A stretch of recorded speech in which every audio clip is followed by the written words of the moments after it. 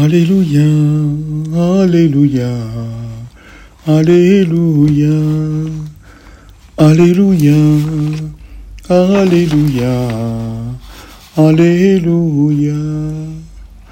Glory to the Father, the Son, and Holy Spirit, to God who is, who was, and who is to come. Alleluia, Alleluia, Alleluia. A reading from the Holy Gospel according to John. God so loved the world that He gave His only Son, so that everyone who believes in Him may not perish but may have eternal life. For God did not send His Son into the world to condemn the world, but that the world may be saved through Him. Whoever believes in Him will not be punished, but whoever does not believe has already been condemned, because he has not believed in the name of the Holy Son of God. Gospel of the Lord. Alleluia, Alleluia, Alleluia.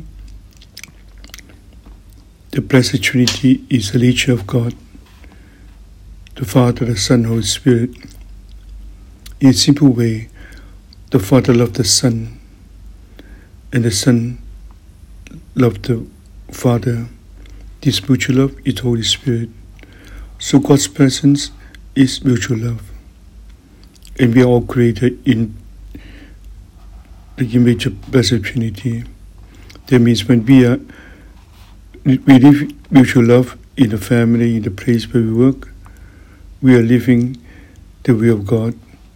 We are living His lifestyle. When there is mutual love, there's always a kind of joy, a kind of light. Let us start today more attention towards what we are doing, especially towards our labor. When we open our heart to them, and when there is mutual love, there is always the joy and the light. Thank you, Lord, created us in this way. Our love is the origin of our joy, of our light. This love is mutual love, the Blessed Trinity. When there is mutual love, there is the presence of the Lord.